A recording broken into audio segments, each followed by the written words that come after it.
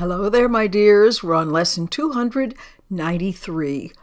All fear is past and only love is here. All fear is past because its source is gone. So what is the source of fear? The source of fear is always about punishment. Nobody would be afraid unless we thought something was going to get us.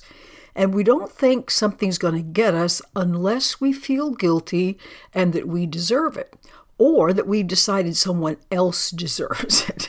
And then all those thoughts that surround grievances and judgment and who's going to do what to whom.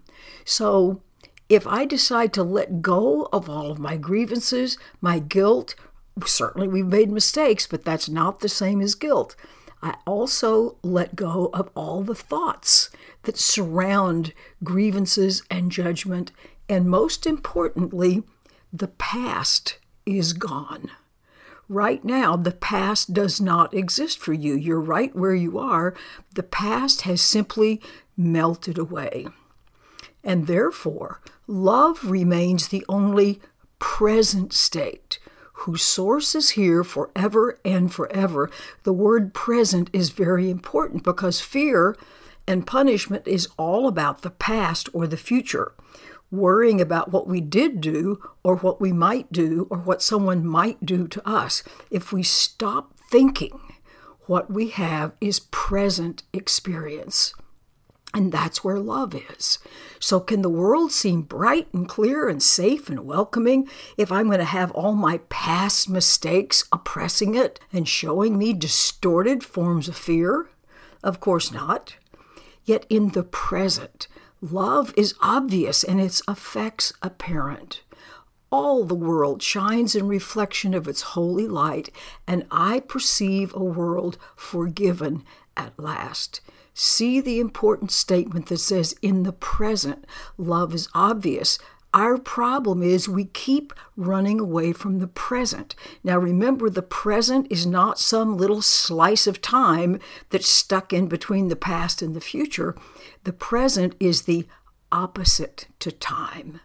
It's the actual experience of being what you are, and that's where love is.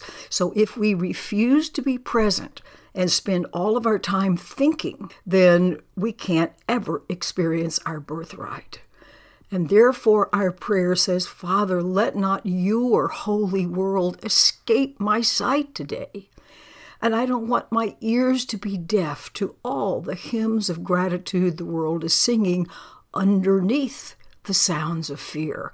There is a real world which the present holds safe from all my past mistakes, and I would see only this world before my eyes today.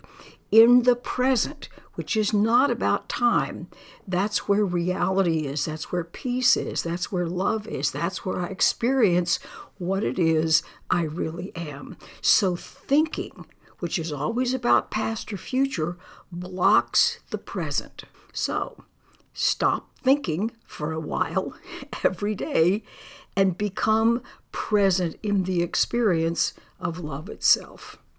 Wonderful, wonderful lesson, and so important that we recognize the present is not a piece of time, it's the opposite to time.